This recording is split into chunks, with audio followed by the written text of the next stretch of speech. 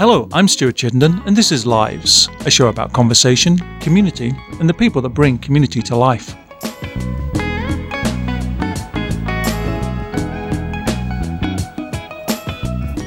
My guest today is James Syme, Executive Director of Micah House.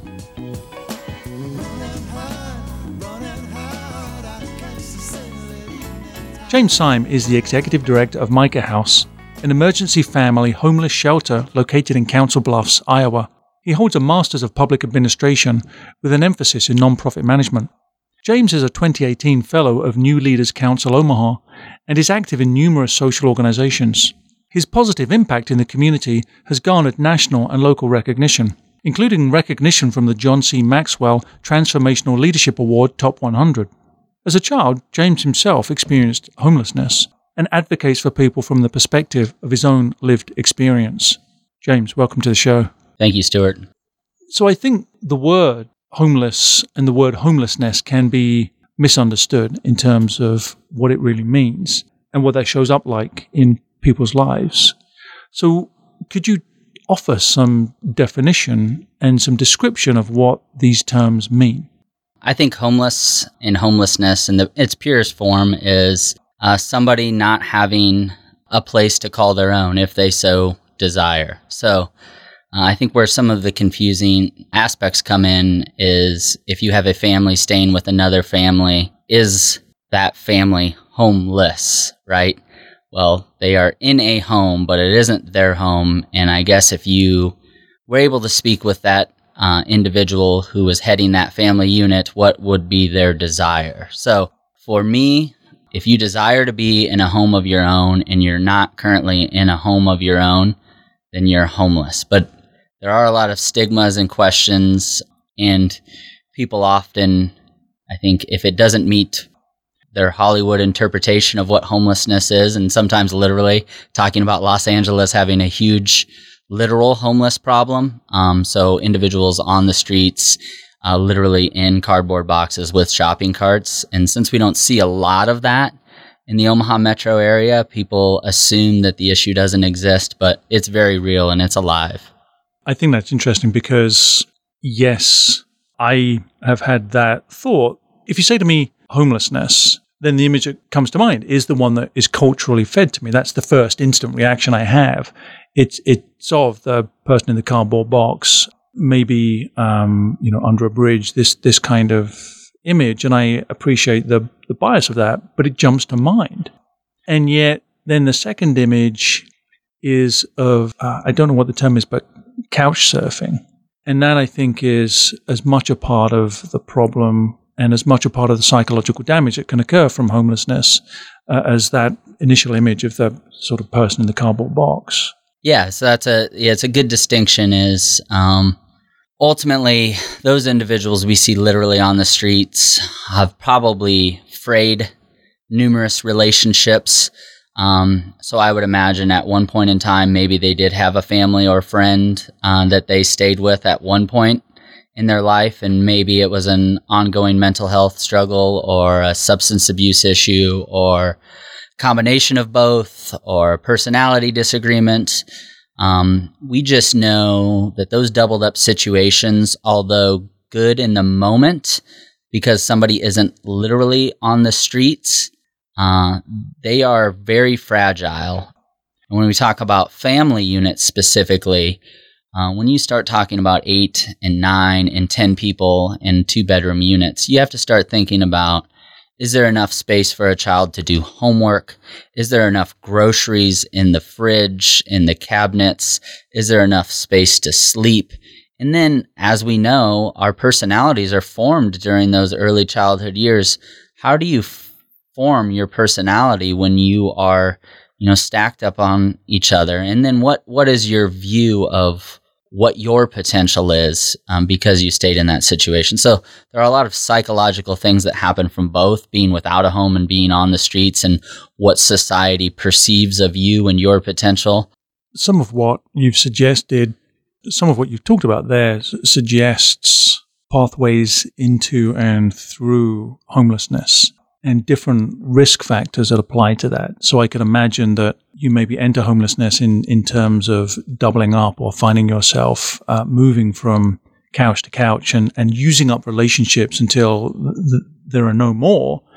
And then incrementally the situation worsens until you really are at a place of last resort, which may be outdoors. So what are some of the, if there's a typical trajectory, what are some of the typical trajectories of homelessness?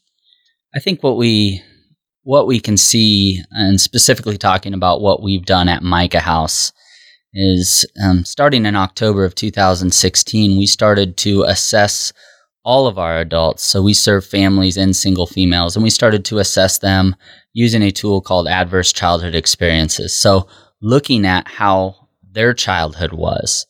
And through that thread, what we're seeing is our folks experience adversity greater than the larger population, and the domains that they experience it in are greater than the common population. So correlation is not causation, and I think the research needs to be done at those two things. What are these adverse childhood experiences? What's the likelihood that having an adverse childhood experience, increases incrementally on the way to saying your likelihood of being homeless because you have 5 of these adverse childhood experiences is 70 times greater than somebody with 0. There hasn't been that level of research, although we know if you grow up in a fractured home, a single-parent household, you've witnessed violent relationships, you witnessed substance abuse, someone in your household had mental health issue, so you may be more prone to mental health issue and substance abuse issue. You start to stack these things on top of each other, and the trajectory kind of lays itself out. You're afforded less opportunities because of the environment that you grew up in, which means that maybe schooling is more difficult. Which, if you have a substance abuse is ingrained in you from a biological standpoint, meaning you had 1 or 2 parents who struggled, then you're more likely to. So as you turn maybe early on and start to experiment with drugs, you have a problem kind of backing off. So I would say our folks, the common thread is life had been complex and hard. It isn't real common that somebody had gone through life unscathed and just ended up homeless. Those individuals would still have positive supports and networks in the community who would pick them up. We still do have individuals who have a workplace injury or, get in a horrific accident or, have some medical bills that catch up on them, and they delay payments and they end up becoming homeless. But even when we scratch the surface of those individuals, there's some trauma underneath all of that. So although they had, made a successful life and had been working and providing in the community, there is still a common thread of trauma through all of that. So when your life experience, especially if you're a child, is one in which the context is both complex and in some ways traumatic, what you're describing is a cycle of homelessness that could be generational, let alone linear and time-based for one particular person. For children, this could be passed down from adult to child because of the nature of the context and this generational cycle. Yeah, and your understanding of what permanency is, right? We talk about that doubled up situation and how that's not likely to be a long-term situation unless you have a grandparent situation. So, yeah, I think it becomes cyclical for several reasons. Some of them, substance abuse can be passed down. It can be a hereditary thing, so you're more likely to have a substance abuse issue if you also then grew up in an unstable environment and you also had a single parent household and you see how this all stacks up. So yeah, it can be very cyclical. And that's the complexity of poverty, right? It's not a lot of choices, but it's the environments that these individuals grew up in and the opportunity for them to be connected to adults who had different environments. No parent chooses to have their kids in an unstable environment, but the likelihood, if you assess that parent or that individual, that's kind of what they experienced. So it happens again and it happens again. So it just creates this culture of that's all you know, and life is very difficult. And, maybe we'll be able to hold down a job, and maybe through that job, we'll be able to get an apartment, but likely that apartment won't meet all of our needs. And, if that apartment's there for 6 months, great, but maybe it won't be. And just so the stability factor. And then you have kids moving schools and all of these, down the line issues. Am I right that earlier you were suggesting that the ACEs, the Adverse Childhood Experience Score, that ACEs research itself was fairly new, and that the research into the causes and the reasons for the perpetuation of homelessness is perhaps as not robust as it might be? And you're right on that, because the individuals that started that research, and they have a pretty robust sample size, 17,000 people that they've been following now, a little over 20 years. So they have a pretty good indicator. But it was Kaiser Permanente and the CDC. So they were looking at it from a health outcome standpoint. It's just now other providers are starting to take that research, and they're saying, wait, our folks are experiencing this thing at a greater degree than the general population. What does that mean about these 10 indicators? And then, so it's like it wasn't tailor-made for the intent of homelessness, but again, correlation isn't causation, but there have been people that have drawn some dotted lines to saying you have a high ACE score, your likelihood for homelessness is this.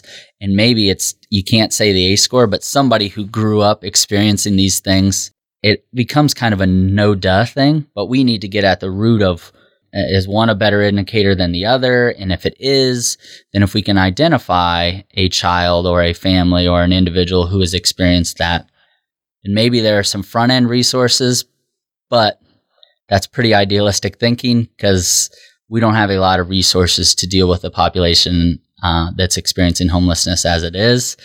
So maybe that's more curiosity, but as they said, curiosity killed the cat.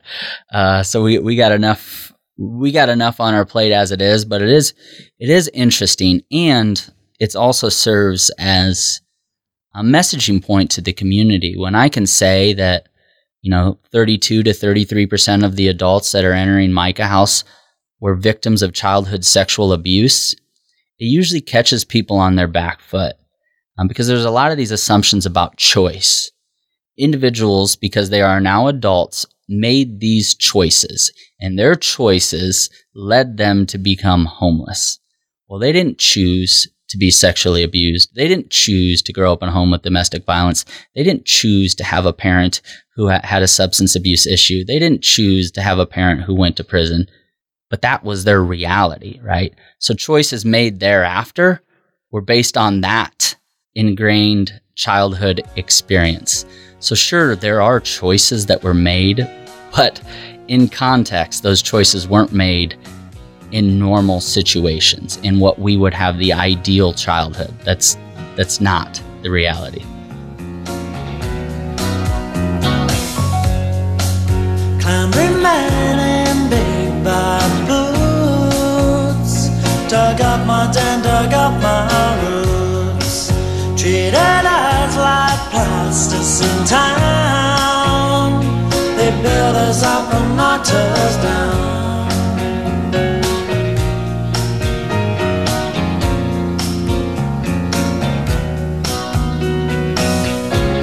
Meccano to Legoland, here they come with a brick in their hand. Men with heads filled up with sand. It's bad, it's bad. A house where we can stay. And a new bit every day. It's bad. A road for us to cross.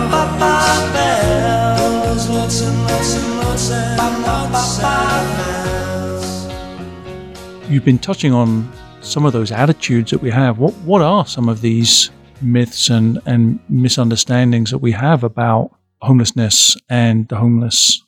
Right. I think the problem lies where, so say somebody has a substance abuse issue, right? They chose to drink, they choose to continue to drink. They don't have the resources to even support that habit, let alone it's hard to maintain a job and your health and all of those other things. So they just draw the line between this person has a substance abuse issue and then they are homeless. And that's all the further they choose to look at the issue. But as we discussed, if somebody had a really traumatic childhood, if any of us have experienced trauma, you can talk about, PTSD and combat veterans as they're coming back and assimilating back into the community. Individuals that have experienced a great degree of trauma try to find some way to cope. One easily, readily accessible means is alcohol in our community. People are wrong because maybe they don't know or they just don't take the time. I say our society is really guilty because we are 100 miles an hour. We want to sum up someone's situation as quick as we can, so I call them drive-by judgments. You drive by somebody and you want to say, yeah, that's Stuart. And, Stuart is this because of that. Okay, on my way. And life is far more complex than that. We all arrive at our journeys and destinations from struggles, from successes, people supporting us or not supporting us, our home environments, our biology. So all of these things, it's very complex. So I don't blame people for trying to think about the issue. I just think they're not spending enough time understanding the complexity of it. And it's complex. I work in the field, 60 hours a week on most weeks, and sometimes it's even hard for me to wrap around the complexity of issues. If somebody comes in and they've experienced all 10 ACEs, what do we do? What do we do? There's not enough therapy in the world that is going to be paid for to remedy the complexity of that. So what do you do? And if I'm having that reaction, I know the population is, and we as humans are kind of wired. If we can't get our minds around it, we make a judgment and we kind of move on. You mentioned resources and resources provided to tackle homelessness and to address the manifestations of it now and to eradicate it in terms of the causes. And I'm sure, like many nonprofits, there just simply isn't enough in terms of the resources to do that. And we're also talking about social attitudes towards homelessness. And I'm wondering if there is a connection between our social need to put the blame on the homeless person, because that then alleviates us of any accountability or responsibility, even if that accountability is just to be self-aware enough that we should look for the gray in the situation, not the black or white judgment. Right, yeah. When you have that judgment or you settle that discussion in your mind, it kind of removes your moral obligation. As you know, you become more successful, and at least for me, I feel morally obligated to play a role in the things that I'm passionate and care about, and just understanding humans. So I try to empathize with every human. But sure, if you can draw a judgment about an individual or a group of individuals, and that makes you less inclined to give, that is the case. Now, fortunately, we are in a community full of amazing, amazing donors and full of some amazing supporters.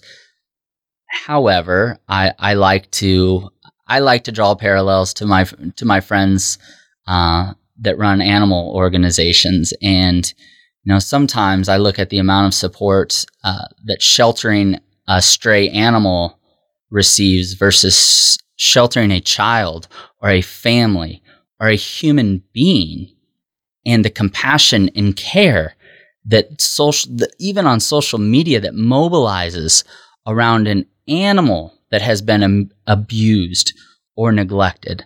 Like I said, 33% of our adults walking into our building were victims of childhood sexual abuse.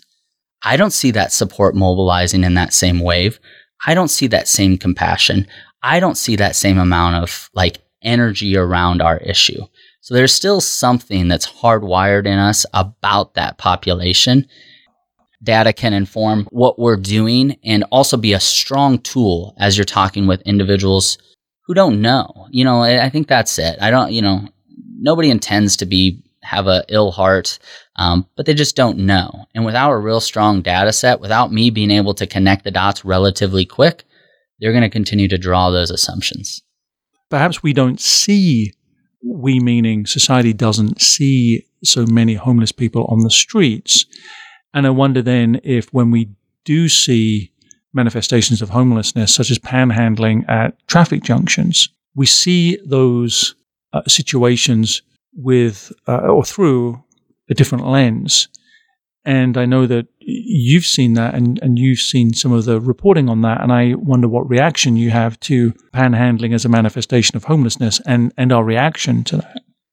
I'll do the PC thing, because my initial reaction when the reporting started to surface and the population was being painted as individuals who were taking advantage of the system or of people as they're coming and going from work.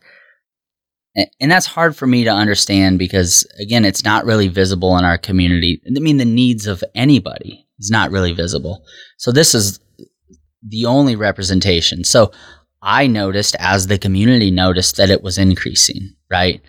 And maybe as an entrepreneurial person, if you are somebody who's struggling, experiencing homelessness or not, maybe you're just on the edge and you're seeing individuals have success panhandling, then maybe you're inclined to do so, because maybe, just like the gentleman that I had seen in the news story, had experienced several bouts of homelessness, who had a permanently disabling condition, which restricted the amount of hours that he could work per week, which limits the amount of employers that are going to take a chance on you.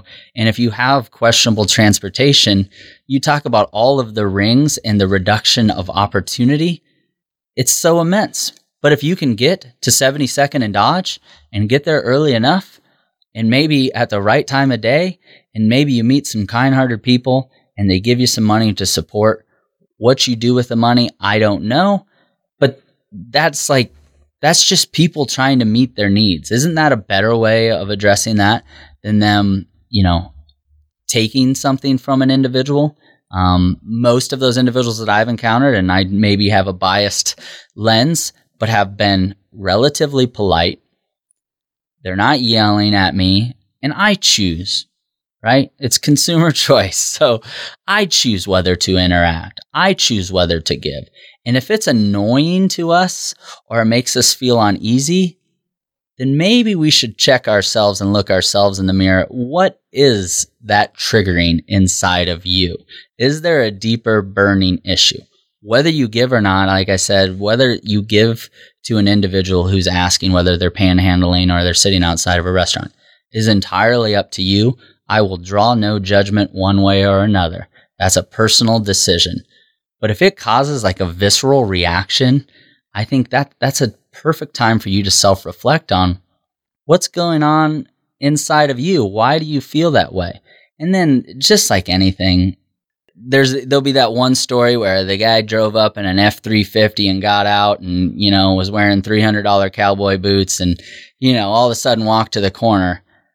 They're not making that much money. So for that story to play out in reality, I would have to see it, because I've seen people out there, just like you talked about the Midwest conditions, on very cold days and on very hot days to make very little money. So that's the reality of the situation. And I just wish we could have a conversation as a community about the needs of the people versus making it a public safety issue. There is a safety component to that. Our citizens and our people should feel safe as they come and go. But those people standing on those medians are our citizens. They are our community as well. So it should be a two-sided conversation. And we should try to get at the root of what's causing these people to be out there panhandling. Is it a lack of jobs, a lack of transportation, a lack of, I don't know.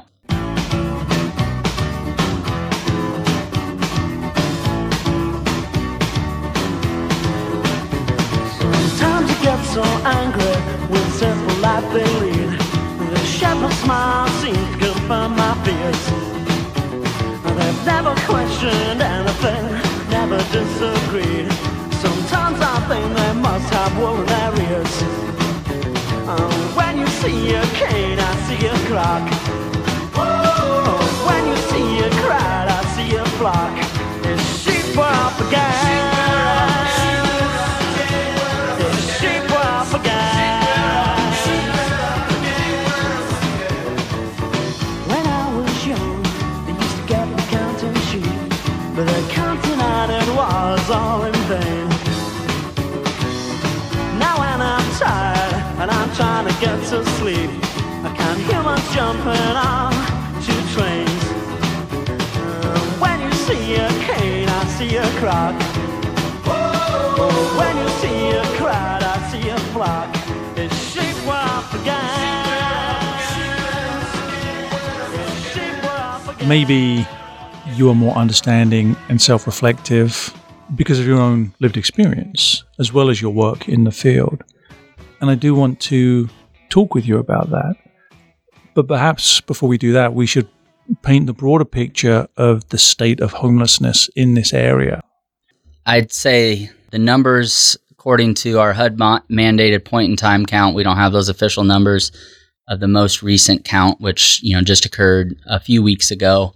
But initial indicators are the numbers that they accounted were up from the year before. Talking with other shelter providers, actually, I was just at a meeting prior to coming here. We were spending 3 hours together as a community trying to remedy service delivery and how we serve the population. They're seeing more of a demand. We all receive varying levels of funding from Housing and Urban Development. There's discussions about drastically cutting that budget. So we have to have those kinds of conversations. So I would say, at the very least, homelessness has remained relatively steady, likely increased. At our specific shelter in Micah House, we served 897 people in 2016, 857 people in 2017. One would say, is that a decrease? Well, then I asked my staff, and there were 71 people we served that didn't stay long enough for us to complete the entire intake packet, which sometimes takes 45 minutes to an hour. So maybe they came on a Friday, and my either case manager didn't have time to get that initial hour intake done, or the family was moving in. By Monday, they were gone again. So there were 70-some people there. So we served over 900 last year.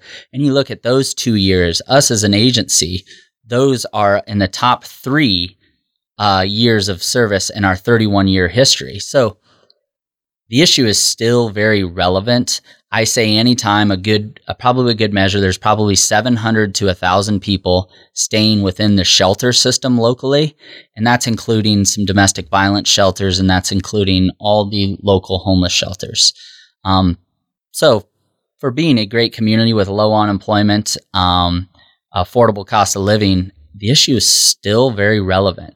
And what we're doing about it, like I said, we are getting together as a community of providers and trying to be solution focused, trying to work and get ahead of the issue.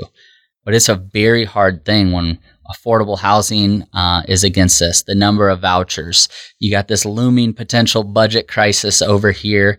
And then you have all these different agencies and their executive directors that are trying to run their own shops. And I think people forget they're businesses. And my business model is I let people stay, I feed them, give them clothes, hygiene products, and I don't charge them anything. It's kind of the worst business model in the world. So I depend on philanthropy. So ultimately, I got to be somewhat sure that the money's coming to allow me then to focus on the data and the issues and how do we resolve this. So it's complex. It's a very complex thing, but rest assured, if you're listening to this, there are a lot of people working around the issue. I mean, if you could have been at that meeting today, we had 45, 50 people in the room. And these are monthly meetings that we're having together. And we're trying to take my shelter vantage point and people doing rapid rehousing and the individuals doing street outreach and, the perspective of healthcare and, the perspective of the VNA and all of these different, very intelligent people. And how do we serve this population today? How do we serve the population that's coming? How do we reduce it? It's just a massive, massive issue. So let's talk about your own experience. Yeah. There is, as you suggested, a stigma that society would attach to homelessness. And so before we explore your childhood and your own experiences growing up, tell me about the moment that you decided that you were going to make public your own experiences with homelessness. Yeah, so, I started at Micah House in November of 2015, and I never thought homelessness, my lived experience versus what I was doing professionally, would ever come full circle. Now, I've done human services work for the entirety of my career. It is my passion. But I just never thought the two things would line up. I'm passionate about juvenile justice, passionate about child welfare, passionate about just about anything that you can inform me about. So the opportunity afforded itself. I interviewed. I shared it a little with my brother about, all right, now I have this position in this role.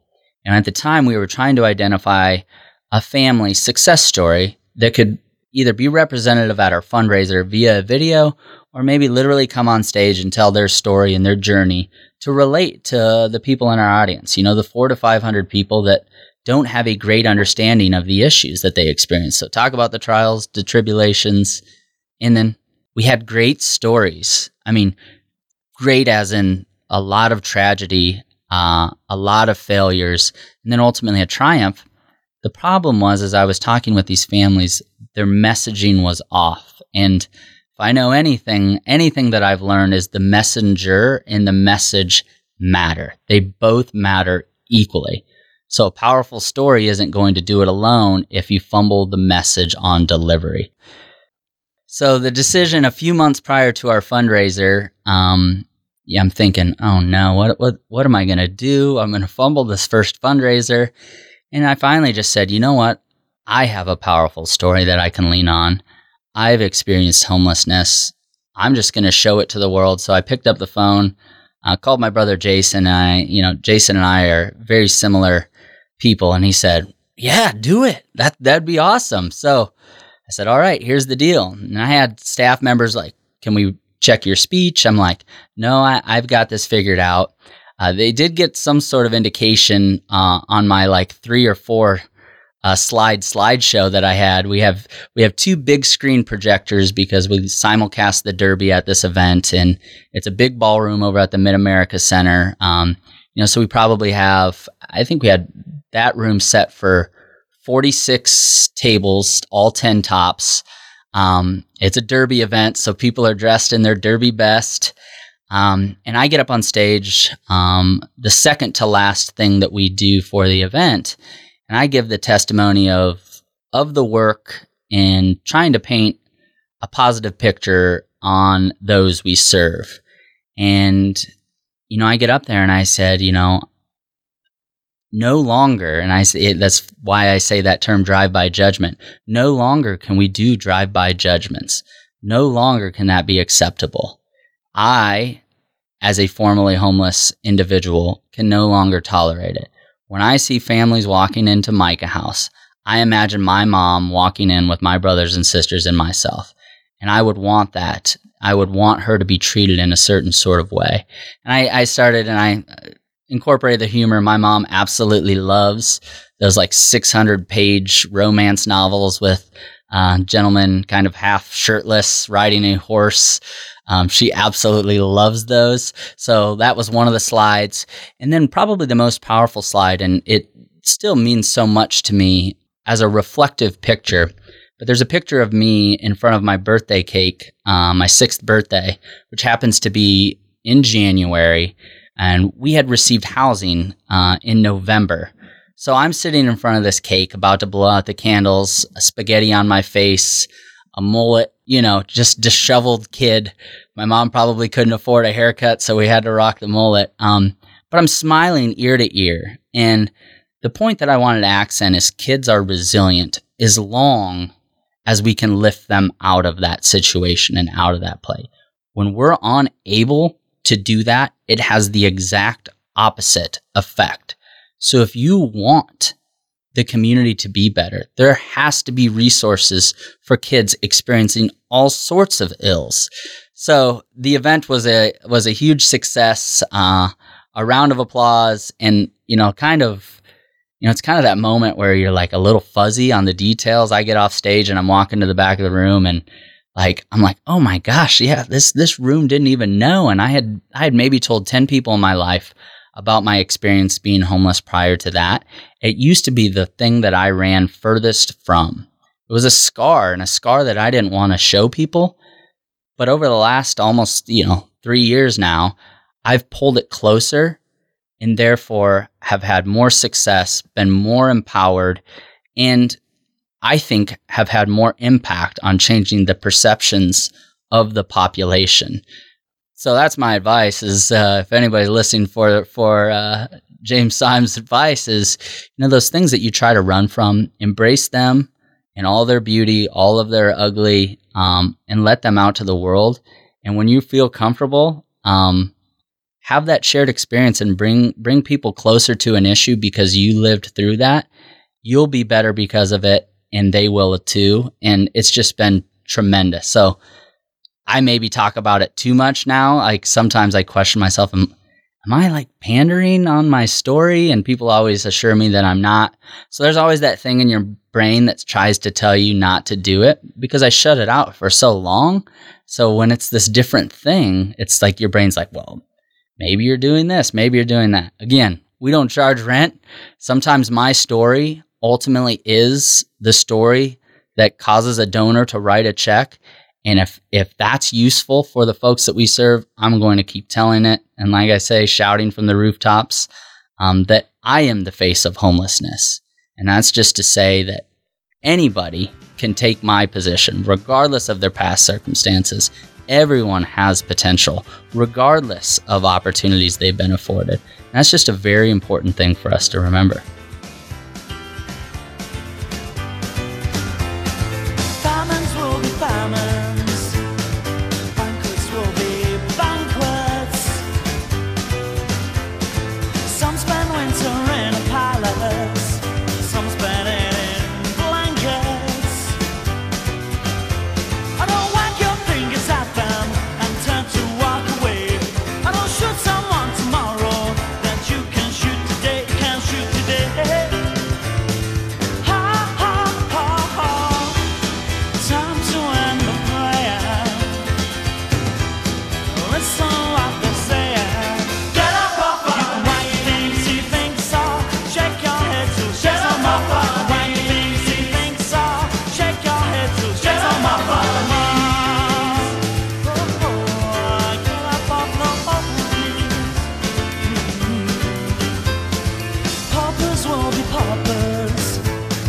Bankers will be bankers. Some own pennies in a jar, some own oil tankers. I want you to talk a little bit about what your childhood was like, but not necessarily through the lens of homelessness. I just want to hear what your childhood was like from your perspective. The homelessness thing, you really, from my childhood perspective, I thought we were like camping, not knowing what camping even is, really. A lot of sleeping bags, and we were figuring out the food situation. So that's kind of what I remember about homelessness. But growing up, living in that 3-bedroom house, sharing a bedroom with 2 older brothers, I remember the first time in that house that we got a window air conditioning unit. And I remember this specifically because our rooms were all on the 2nd floor. So this house would get so hot. But I remember that first day we got that window air conditioning unit, and it was right off our main entryway. We popped it in the window, and I say, there we were laying like hot dogs in a package on the floor, this cold air blowing on our face. So there's always been this real appreciation for the finer things in life. And that air conditioning is one thing that I don't skimp on today. My place is always going to be a climate that I enjoy. Even if I have to pay a little bit more, I can, because there were some hot days, and there were some cold winters. I don't remember a morning where, we weren't all like in sweatshirts, sweatpants, and then having blankets as we're shuffling through the house. But through that, you again have appreciation. But not to say it was all good, right? There was some bullying that occurs. There was a stigma that I even experienced walking up to the free and reduced lunch line. It was at the time that literally you'd stand in a different line if you had a free and reduced lunch ticket. So what I did basically throughout the entirety of middle school is not eat lunch. And people thought that was because I was a rebel and I was doing something cool. No, I just couldn't muster up the courage to stand in that line and kind of lick my wounds. I had too much pride. And probably one of the bigger regrets is not having perspective is I remember when my mom did have to utilize food assistance. And I remember having conversations trying to restrict the days and times that she was going to use that assistance, because the last thing I wanted is somebody that I know to see my mom using that assistance. And man, if I could go back and change some of those conversations as a kid, I surely would. But I appreciate my mom and all of the work that she did to this point. But so it's like there's a lot of things going on through a little kid. And I think in that little brief snippet, you can get the eyes of any kid who's experiencing poverty or homelessness, all the variables that they are considering. And I didn't even talk about school, right? I didn't even talk about sporting events. I didn't even talk about family vacations, all of which weren't happening, So it's real complex. And these kids, as they're coming to school, are worrying about a lot of things that adults are just accustomed to worry about. But these kids are as well. You're experiencing the heat in the house, the cold in the house, walking to that free and reduced lunch line. These are really heavy hitting issues. And you're right, that does skew me to be more empathetic to individuals experiencing those troubles. So I try to take that into consideration as well, but I think my empathy on those issues isn't wrong. So I'm comfortable taking the standpoint that I do, and I will advocate on behalf of all those kids and families experiencing the same things we did. What was it in your life that helped break the cycle? When you boil it down to, it wasn't that there was a pile of money. It wasn't anything. I think when you look at all of my brothers and sisters, we were very fortunate that it wasn't a generational poverty thing. There wasn't multiple cycles. It just happened to be my parents divorced. My mom was working, very intelligent, smart, hardworking lady. There was just 6 of us, and that's 7 people she had to feed. So the apartment that we were staying in didn't fit code requirements, so we moved out. So I think really when you boiled to the success of all my brothers and sisters, was my mom somewhat absent? That's probably her greatest regret. But she was absent because she was working 2 and 3 jobs and continuing her education and doing these things that are amazing. I can sit here today and say, that is amazing. The fact that my mom would finish a day of nursing or teaching students at the local community college and then go off to Hy-Vee to work a part-time job. And that's, again, why I'll be an advocate for increasing the minimum wage, because even if my mom only had to work 2 jobs, it would have bought more time at home. She would have had more sanity. There's so much to say about that. She is a hardworking woman. So I think that thread, I remember when I got a paper route at an early age, and this is when I learned my mom's famous phrase, God gave you 2 working legs. So I tried to get my mom to help out on the paper route one day by driving me around. It might have been raining, or I might have just been lazy. She said, God gave you 2 working legs. And that's my mom's nudge on the door is, you took on this responsibility. You're earning the money. Go do the work. So, and she would say that on if I stayed at a friend's house too late and it's about to be curfew and I'd try to call to get a ride, and she'd say, God gave you 2 working legs, and I guess you should have left earlier. So all of that is coming from a place of heart, and my mom really instilling that value of hard work. And that's why today, having a long week to me is that's, somewhat normal. And so if you can take that and apply that to a life that's somewhat successful, I feel like I'm eclipsing even my peers. And I started so much further beyond as far as having opportunities early on. So that hard work, my mom seeing that value that she instilled in all of us, she has 6 kids that have graduated with 4-year degrees. And, 2 of us have master's degrees and 2 are currently in the process of considering doing that. And that doesn't happen unless we have that model, that pillar, that hard worker that we see day to day. Maybe as a kid, you didn't tell her the right things, or you didn't appreciate it as much when you couldn't get a ride to and fro. But now, reflecting back, that was huge. So clearly that's not necessarily the situation confronting some of the homeless people that you serve at the Micah House. Some of the people you serve at Micah House, this is not their context, and they may be constrained by other factors in ACEs or otherwise. So what is the work that you do at Micah House to help transition people from homelessness? Just knowing the system, one of the things we have to do from a system standpoint is bring them in and get them settled and get them assessed as quick as we possibly can. So that will allow them to get on lists for resources that much quicker. So the speed at which we do things is vitally important. Also understanding the ACEs work, common lingo in the field is being trauma informed. So we are heavily trauma informed, knowing the degree of trauma, and then the programming that we have started doing. So we are primarily a family shelter, and seeing the kids in our childcare setting when we do adult classes, I thought maybe we were causing more chaos. So I started to look nationally to see, who else is doing what in this space? And I came across an agency in DC called the Homeless Children's Playtime Project. I had a great conversation with their executive director. So we run a trauma-informed play program for our kids on Tuesday, Wednesday, Thursday night. Well, how is that trauma-informed?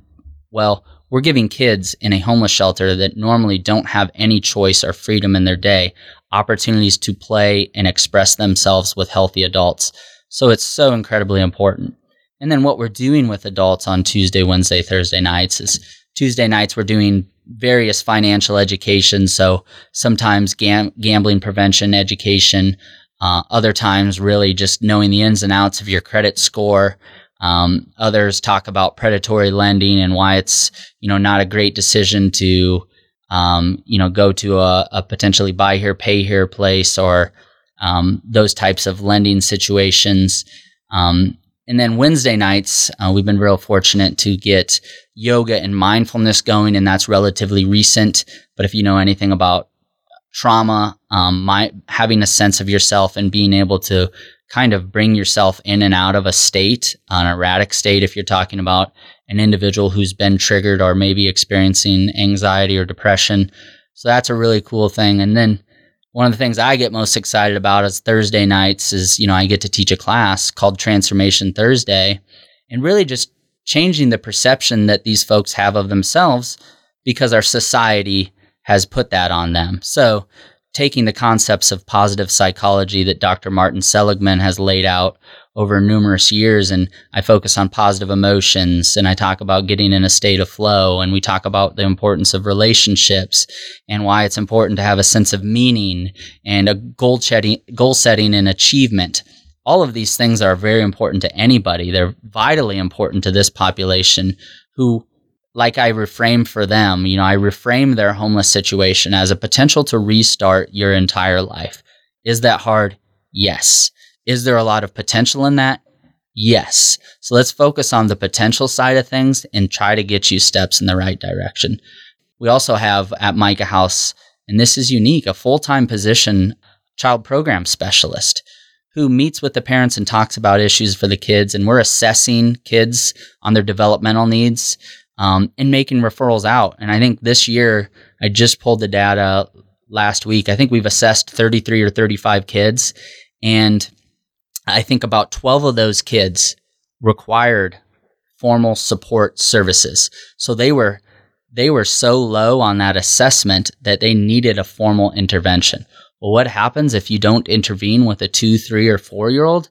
They became a 5 or 6-year-old that walks into school not only having experienced homelessness, likely still in poverty, and behind developmentally, you're setting a kid up to fail.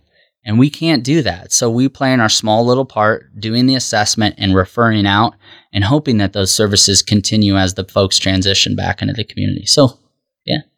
Maybe just talk a little bit more about your own faith in people's potential and how we can perhaps all see and play a role in bringing that out and supporting it, and how you personally see that particular perspective on humans.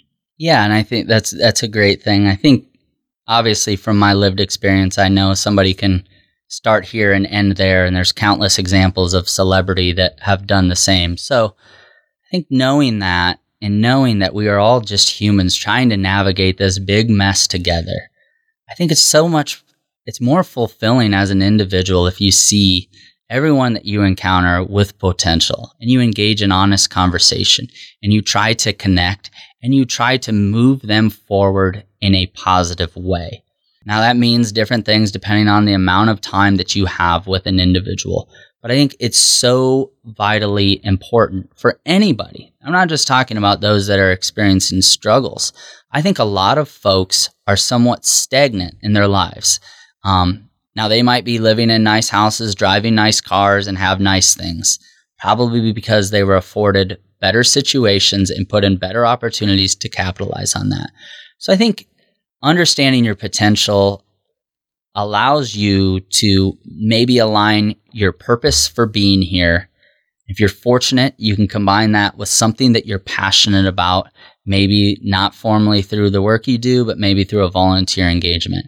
And I think if we see that potential in everybody, it just makes going through the motions of the day so much better. That's not to say I'm not perfect. Let's be honest. There are days when the ice is thinner, and that's why, for myself, the things that I've done to put me in a positive state are, like develop a morning routine that's full of like motivational and positive videos, taking in engaging podcasts, interviews, trying to learn from individuals who are constantly learning. So I think all of that, if you want to look at the selfish vantage point, is you get a lot out of that experience as well, but also you lift people up and propel them and put them in place to realize their fullest potential. And sometimes people aren't really receptive. Sometimes people don't want unsolicited advice. So you always got to be careful. But I think if you're honest and you're really trying to better them, why not? Why not tell somebody, great job? Why not smile? Why not shake somebody's hand? Why not be that? I always talk about people when I go to Walmart, like I try to like smile and say hello because it catches people off guard. Well, why not? I think if we can have more of that, it's just better. And so, I believe everyone has potential. And I always say on Thursday nights, I can't wait for the person that's sitting in this classroom that takes my job. Because that would be the ideal situation, because that would mean they are free of all of those negative self-thoughts, all of those perceptions, stigmas, stereotypes. They've kind of broken free from that, and they realize their fullest potential. And that would be amazing. And, I hope anybody listening, they realize that they can do anything they want to do, no matter what they did yesterday, no matter what they've done 5 minutes ago. That is not a reflection on you. Those are experiences that you've navigated. We are all still becoming what we're going to become. And that's a kind of transformative thing day by day.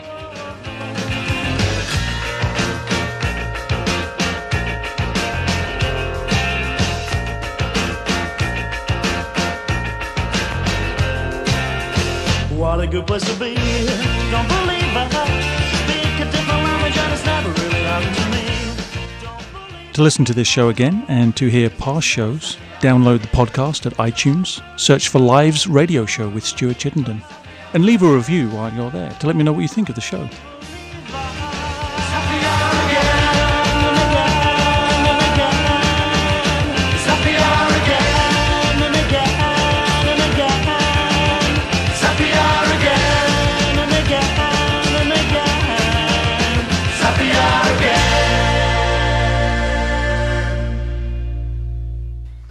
I've been in conversation with James Syme, Executive Director of Micah House. James, thank you for being in the studio. Thank you. I appreciate you having me on.